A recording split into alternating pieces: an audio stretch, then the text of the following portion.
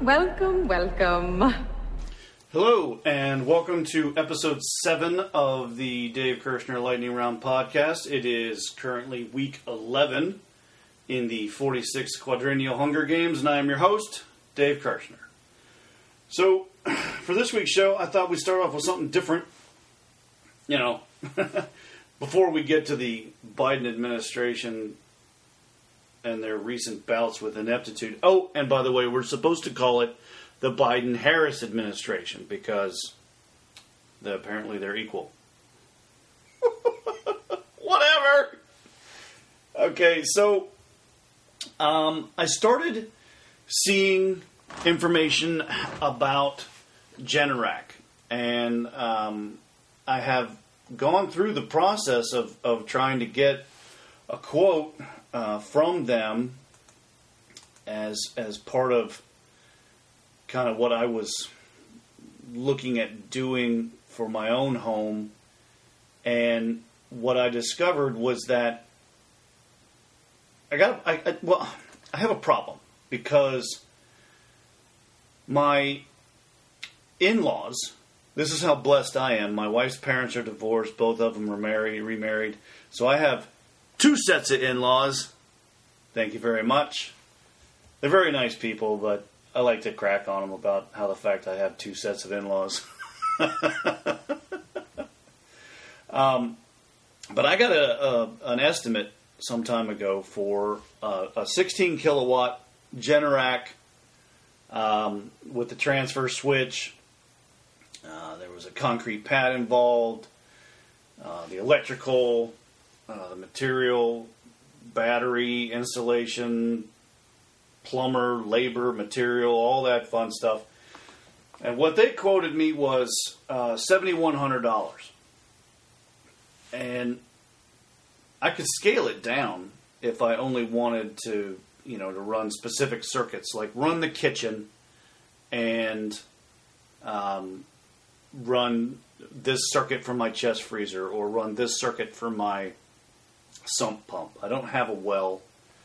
We're on city water, city gas. My dryer is gas, but my washing machine is electric. My dishwasher is electric. My refrigerator is electric, obviously.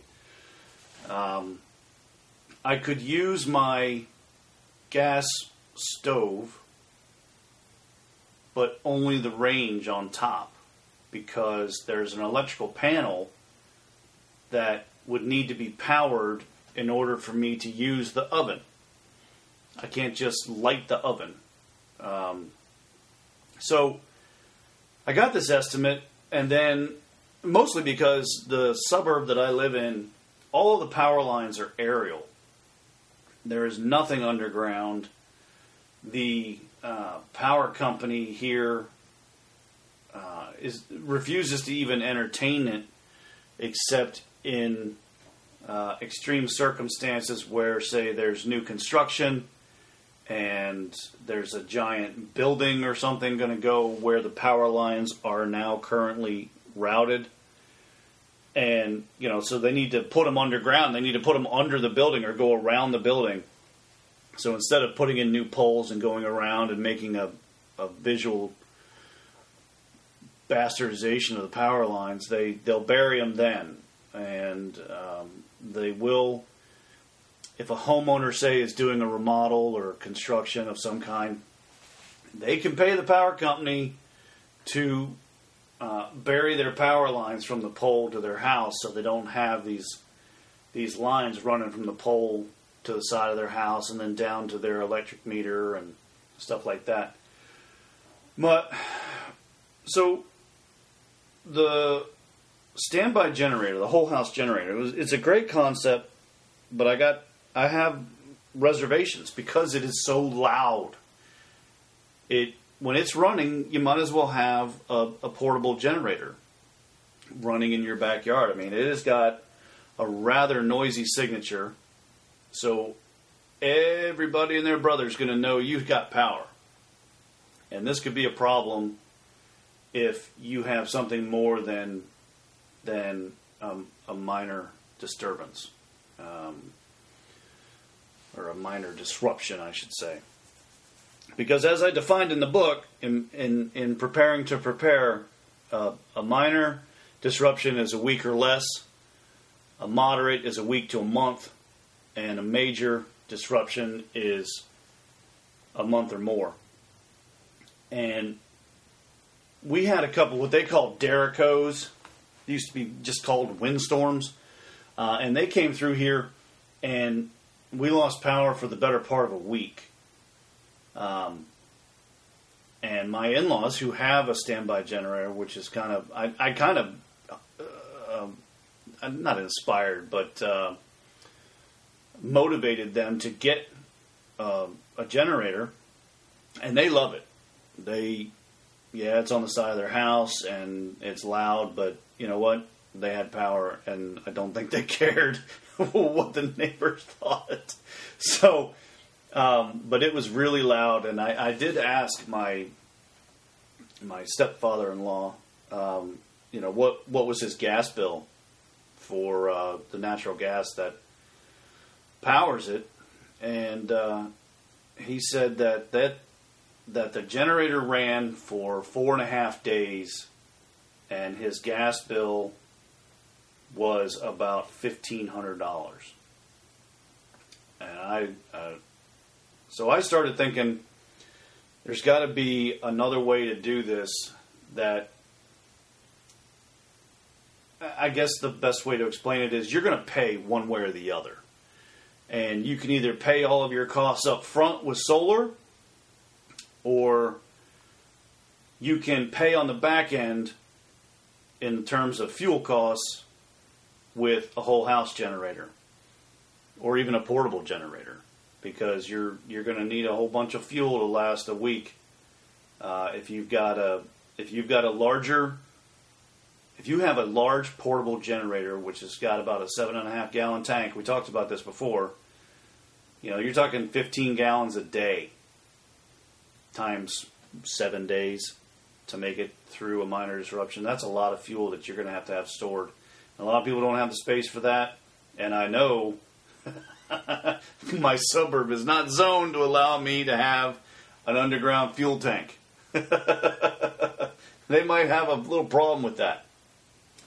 So, 16 kilowatt Generac whole house standby generator was going to cost me $7,000. But then I started seeing where Generac is now in the Powerwall, PowerCell line of business, if you will, to compete with Tesla and the other company that eludes me right now. But so what they have come up with, and Generac is a very well-known, respected company. They put out good, reliable products. And so I would be more inclined to go with them. I don't know what it is about Tesla. It just makes me feel like it's still a fly-by-night type of deal. Because I never know what Elon Musk is going to do. And, he keeps kind of stating his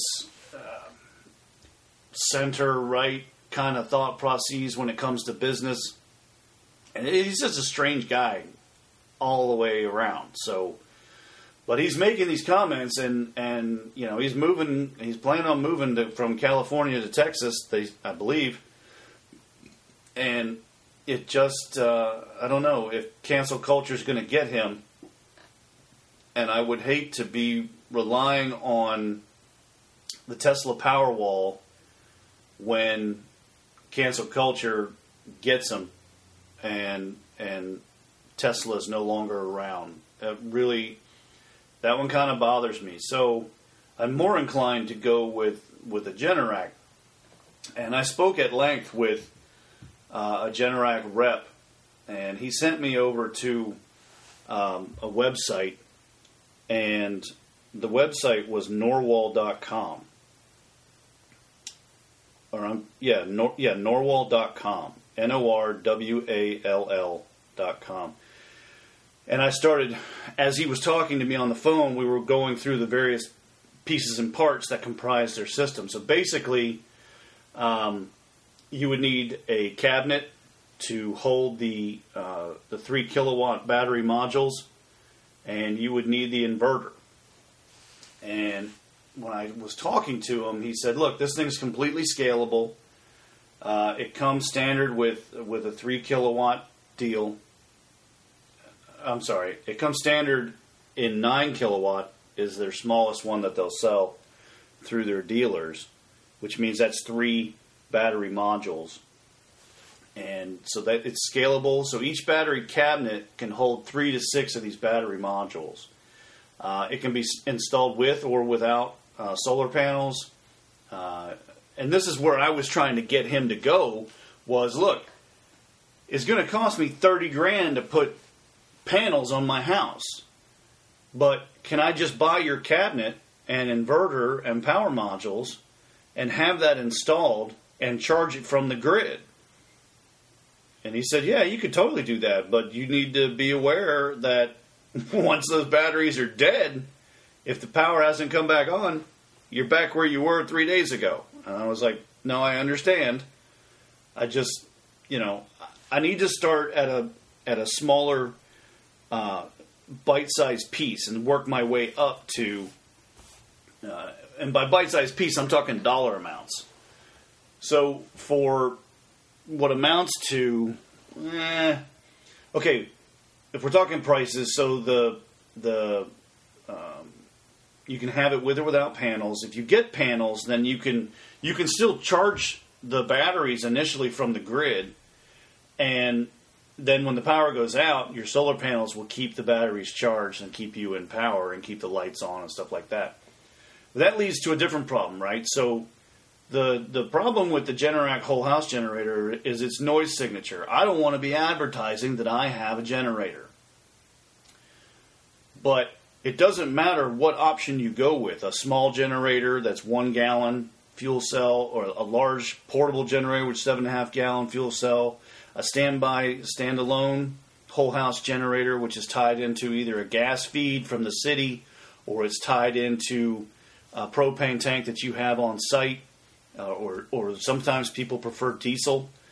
All of those things you will hear a mile away, and I do not want that. But whether you go with a fuel-based generator, or you go with solar, or even less reliable wind, the other problem you'll have to deal with is light discipline.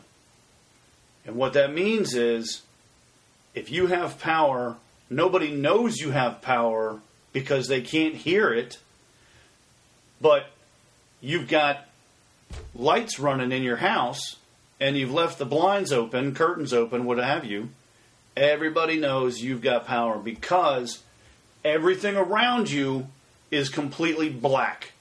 There's no street lights on. Nobody's got a night light on in a kid's bedroom. Nothing. And if you don't maintain some light discipline, everybody and their brother's going to know you've got it because your house is the only house that's lit up like Christmas. So that's something you got to keep in mind too. But anyway, back to the prices for this Generac Power Cell. It's called Generac Power Cell, and they don't spell it Power Cell. They spell it PWR Cell, if you want to Google it. But the cabinet is $2,400, and that holds a minimum of 3 battery modules and up to 6. So that's where they're saying it's scalable. The inverter is going to run you $3,000, so you're looking at $5,400 just for the cabinet and the inverter. But you need, the minimum they'll sell is a 9 kilowatt system, and each of the battery modules are $1,700. So you're at $5,400 between the cabinet and the inverter, and then the minimum 3 modules is going to add another $5,100 to it, which means you could put a silent 9 kilowatt system on your house and charge it from the grid for $10,500. And then it goes up $1,700 for every battery module that you add. So in essence, if you wanted to fill the cabinet and use and take advantage of all the space and put in 6 battery modules, that'll give you 18 kilowatt hours, and that'll be $15,600. That's half the price of solar panels. That is comparable to the Tesla, and it's also part of Enphase. Thank you. Oh my gosh, my head was not letting me think of the word. So you have Tesla, you have Enphase, and now you have Generac, and all of them are comparably priced. And to give you a point of reference, the Tesla Powerwall is $11,500. It comes with a 10-year warranty. I have to go look what the warranty is on Generac, but I think it's comparable. And it's rated at 13.5 kilowatt hours. So, to put that into perspective, if you wanted to go with 5 modules at $1,700 a module, that's a 15 kilowatt system, that's $13,900.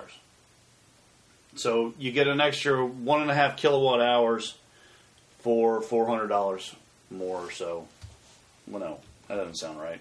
Basic math here, Dave. 11.5 versus... Okay, so I was trying to get it to the same wattage, but anyway, you get the point. So I thought that was worth mentioning, and something to consider. It's another product that's out there that you might want to think about. And that led me to another thought process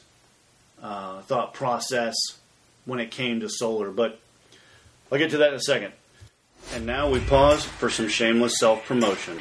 So fiction isn't your bag, but you want to learn about preparedness planning and herbal remedies, or maybe you'd rather make food, not war, then pick up a copy of one of my 3 nonfiction books. Cook a delicious multi-course meal from one of the menus in just a small gathering. Get that medicinal garden going by planting some of your favorite ingredients and recipes found in home remedies, poultices, salves, and tinctures. And if you're curious about how to solve some of your prepping problems, pick up a copy of Preparing to Prepare and see what I've done and what I recommend. Now back to the show. Well, I felt that was that was the most appropriate commercial to put in there. All right, so I started thinking more about solar and the different implications that it could have in terms of how it's implemented in your preparedness planning. So what I just went through was for a scenario where you are going to shelter in place. Rule of law still exists. There are no roving bands of, biker gangs or marauders or, whatever. We still have a functioning government. Basic social services still continues. Not everybody's without power, what have you. You're staying where you are. Or there is a loss of rule of law, and come hell or high water, you're staying where you are. You're going to defend what's yours until your dying breath. And that's a choice you're going to have to make if that scenario comes to pass. Do you stay or do you go? The problem most people have is they don't have anywhere else to go. So I'm trying to solve that problem, which is why you get my commercials in the middle of the show. Go buy a book. So if you decide that you need to bug out, you need to get out of Dodge, and you do have someplace else to go, and you're not just going to try and wing it in a national park, solar could play a role in that. And by that, I mean portable solar. So these are things that are popular with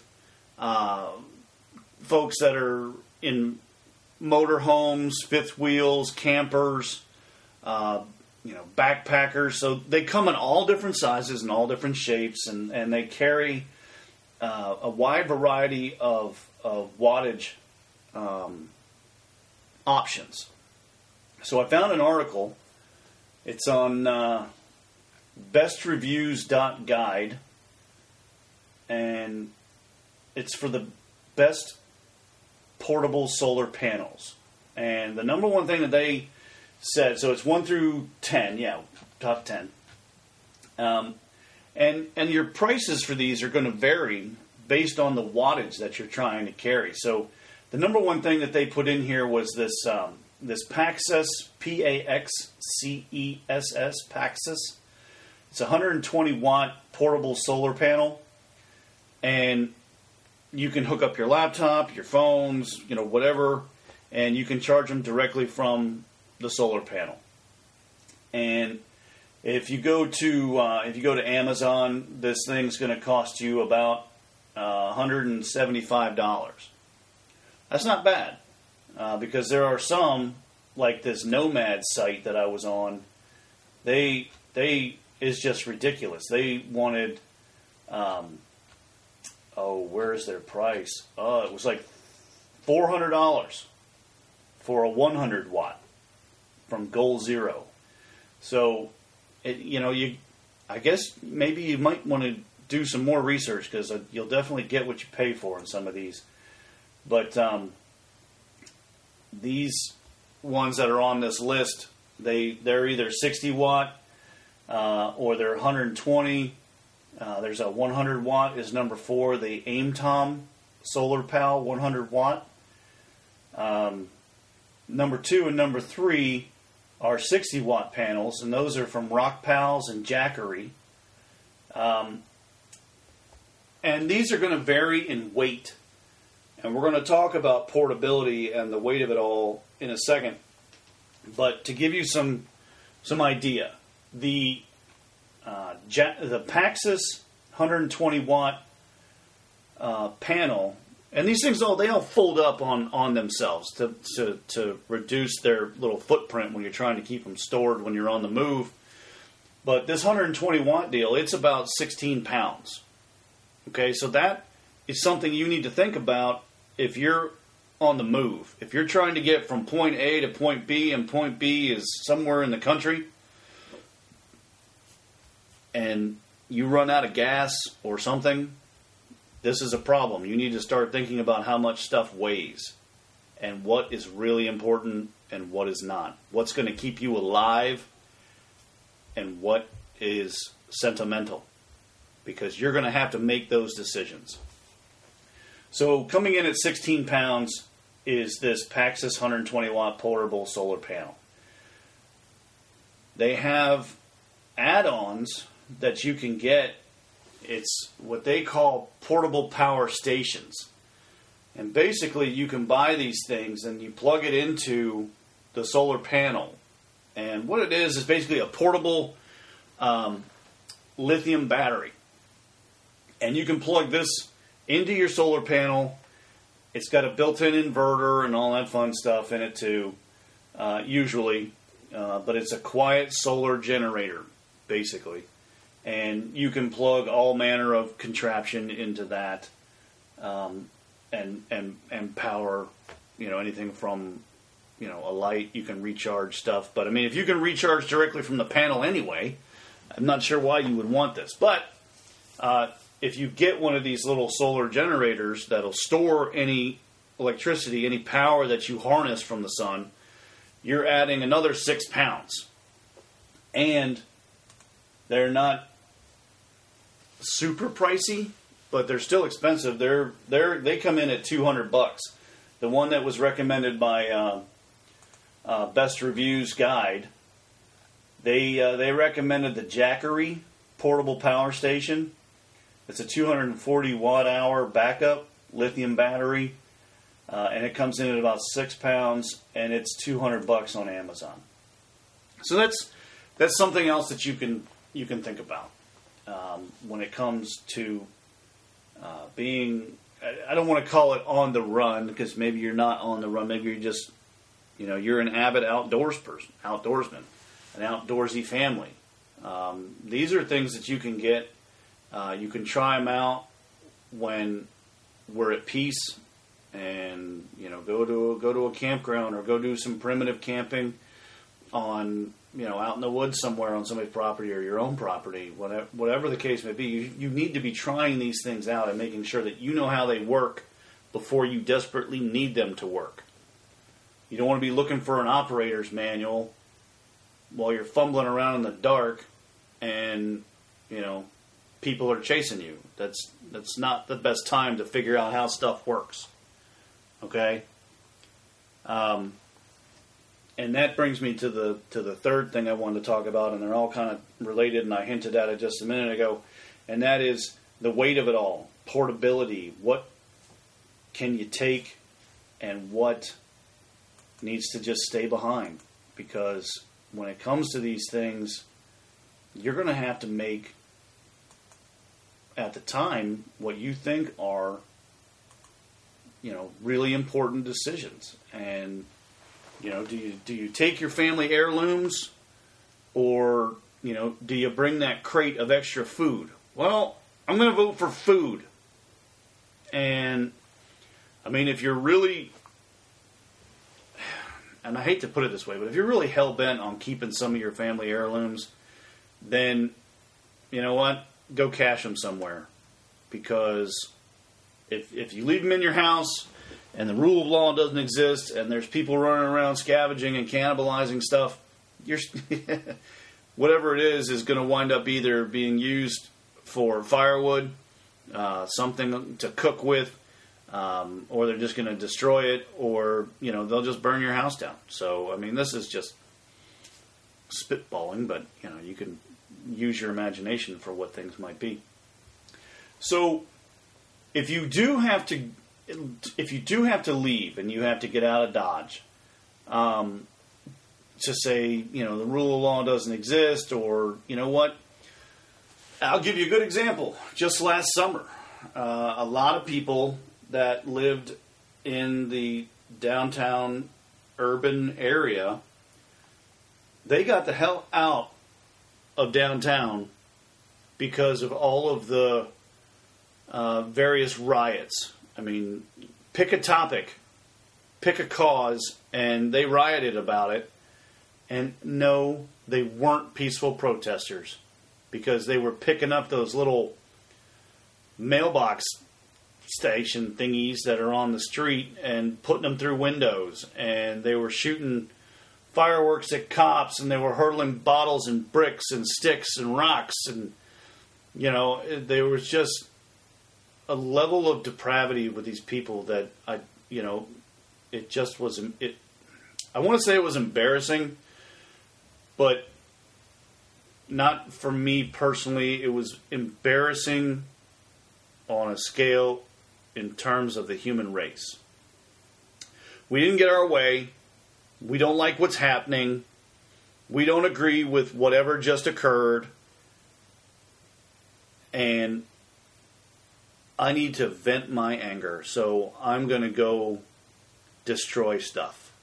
I'm going to go try and burn down the state capitol and kick in the windows. I shit you not. They tried to burn down the state capitol. So the people that lived down there, either they sheltered in place and they didn't come outside until the sun came up, or they got the hell out of Dodge. So if you're going to get the hell out of Dodge and you're worried about your stuff not being there when you get back, you have a problem. You have a portability problem. So you can only take as much stuff fits in your vehicle or fits in your backpack. And that is a big difference. And there's a major distinction between being mobile in a vehicle and being mobile on foot. Now, you can get four-wheel drive vehicles and trucks, Suburbans, Tahoes, what do they call them? Mini SUVs or crossovers or, whatever. It doesn't matter what it is. Honda Accord. You're only taking what you can fit in that vehicle. Period. And you're only going to go as far as the gas that's in your tank. Because you probably don't have gas cans shoved in your vehicle. A lot of the people that, people that write in the dystopian post-apocalyptic genre like myself, I don't have a lot of faith in people that are not at least contemplating preparedness. Maybe not to the level that I am. Because I think about it every day, and I look at certain situations. And I'm like, well, how can I solve that problem? Do I need to? Oh, maybe I need to get more of those, and keep that in my stockpile. Or that would be a good barter item. Or wow, I'm going to put that in my steel ammo can because that needs to be cached on my way to this place or that place. So when it comes, and the whole point of a cache is so that you don't have to carry it all at one time. A lot of people will recommend that if you have a place to go and you want, you're getting out of Dodge and it's a good number of miles, there's no guarantee that gas stations are going to have gas because people are going to panic. And this is what I write about. This is what other authors write about. It's just the general panic that comes over people when the grocery stores don't have enough food or toilet paper or bottled water or whatever. They pick a consumable and people will panic over it. And then the media will latch onto it and cause a hysteria. So you have to be level-headed. You have to be planning ahead. And if you know where you're starting from and you know where you're trying to get to and you know multiple routes to get there, you're ahead of 95% of everybody else. Now, to get yourself well ahead of 99.9% of everybody else, if you know the most likely route that you're going to take, obviously, is not going to be a main Eisenhower interstate. You're not getting on I-40 and going somewhere because all of those interstates go through all of those cities. You need to find an alternate rural route. Usually, the best route to take is the route that the interstate replaced. So where I'm at, I-70 runs east-west. Well, Route 40 used to be I-70. So the best bet for me to get east-west is to avoid I-70 and go find Route 40 or another rural road that parallels Route 40. Maybe I jig-jag and zigzag through farmland, but I am going to do everything I can to avoid an interstate, and you should too, because that interstates to me are a death trap. I don't want to be anywhere near them. I don't want whatever land I buy to be within 50 miles of a freaking interstate. If you want to come get me and my stuff on my land, I'm going to make you work for it, because I won't be anywhere near a major road, I'll tell you that. Anyway, say you're bugging out, you're going to your property, or you're going to a friend or a family that has property, and you've worked all of this out beforehand. You just don't show up on somebody's doorstep and be like, hey, we're staying a while, because you might find out just how far they're willing to go, and it might not be very far. You might be welcome to sleep on the couch for a day or two, and then they're going to ask you to move on.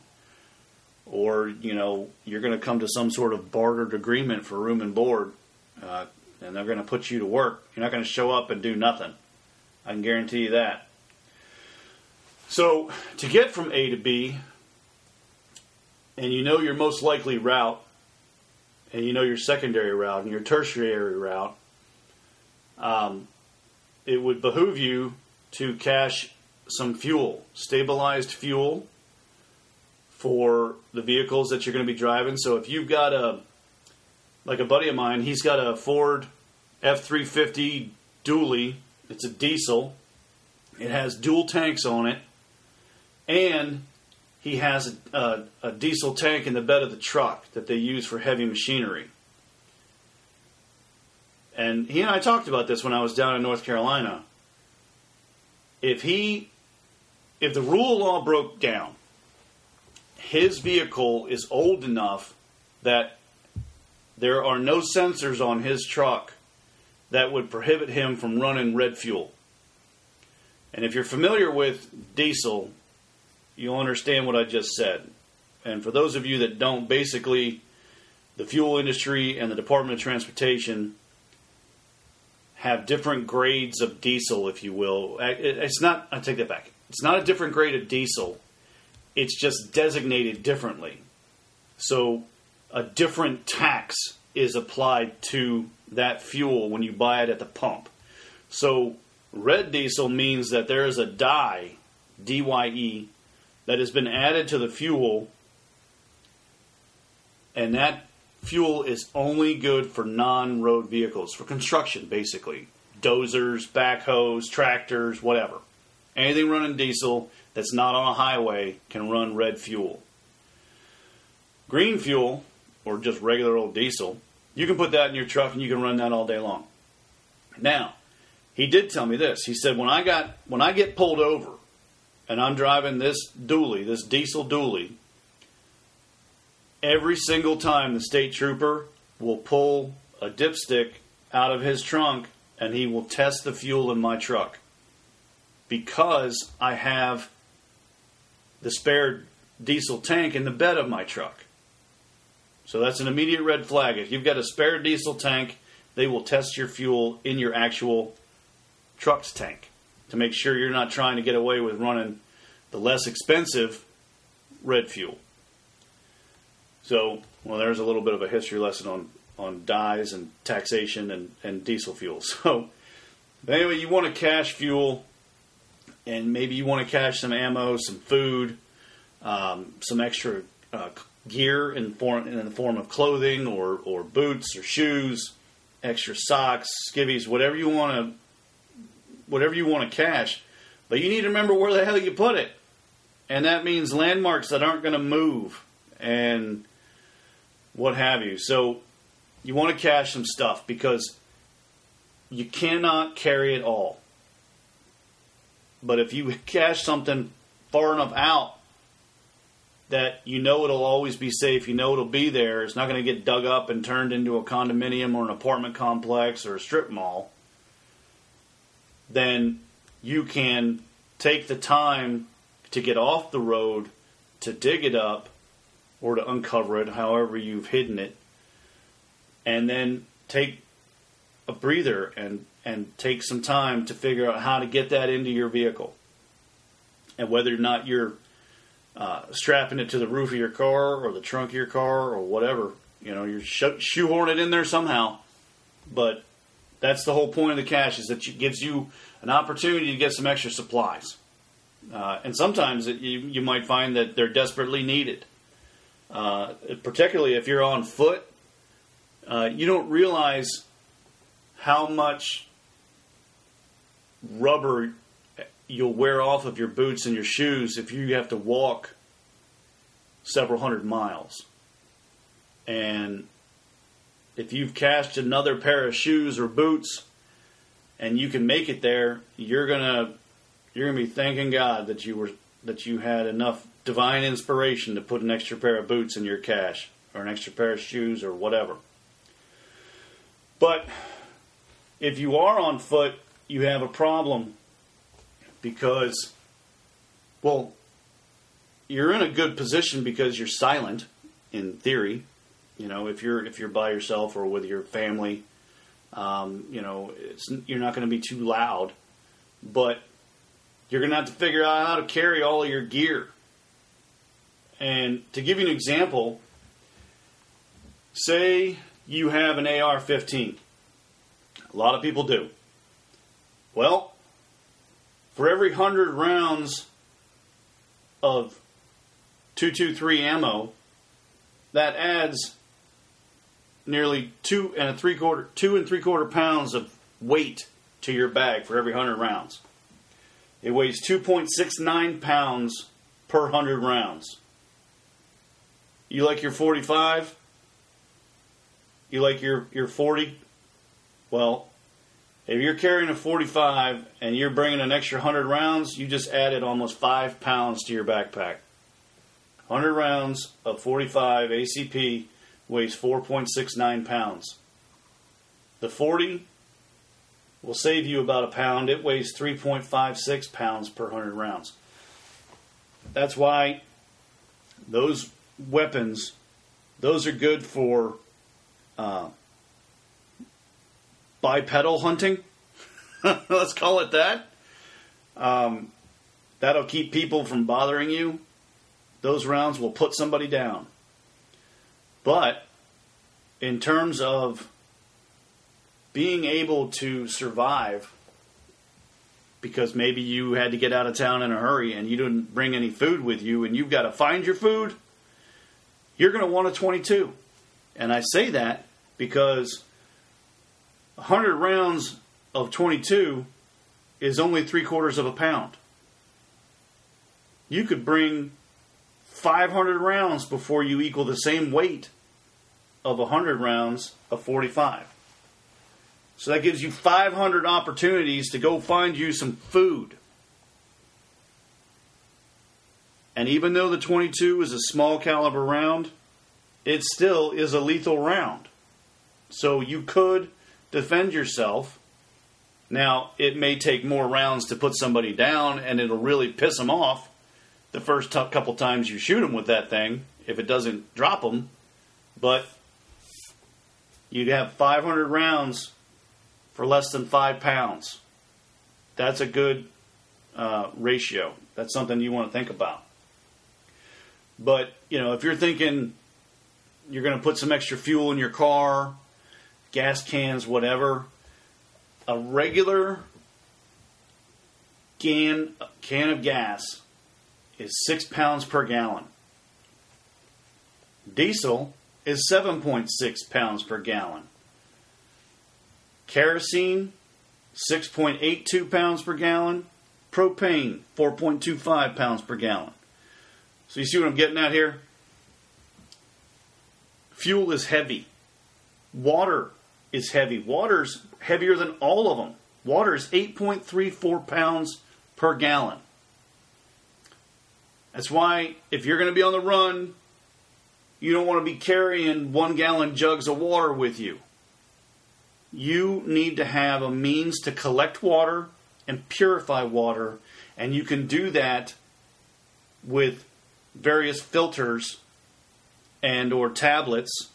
You can get a collapsible water container like I use for when I go camping. I have a 5-gallon container, and I will filter water right into that, and I'm good to go.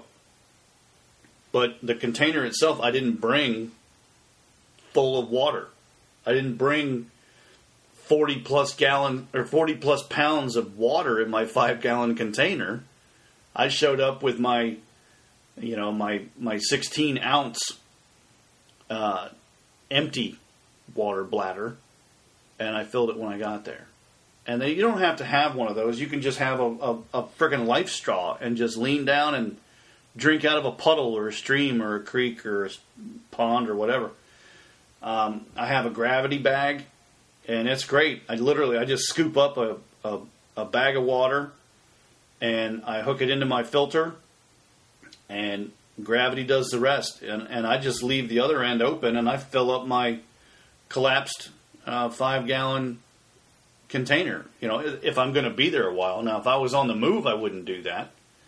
But I would be able to filter enough water in a short amount of time that I would be good to go.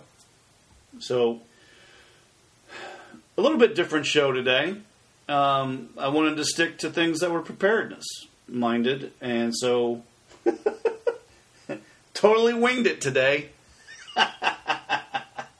We'll get to Biden next week, because he's an idiot, and I'm sure he's going to do more jackassery. And his little spokesperson, Jen Psaki, she dodges and weaves with the best NBA players I've ever seen. So, all right, folks, you have a good week, and we'll talk to you soon. Bye-bye. Happy Hunger Games, and may the odds be ever in your favor.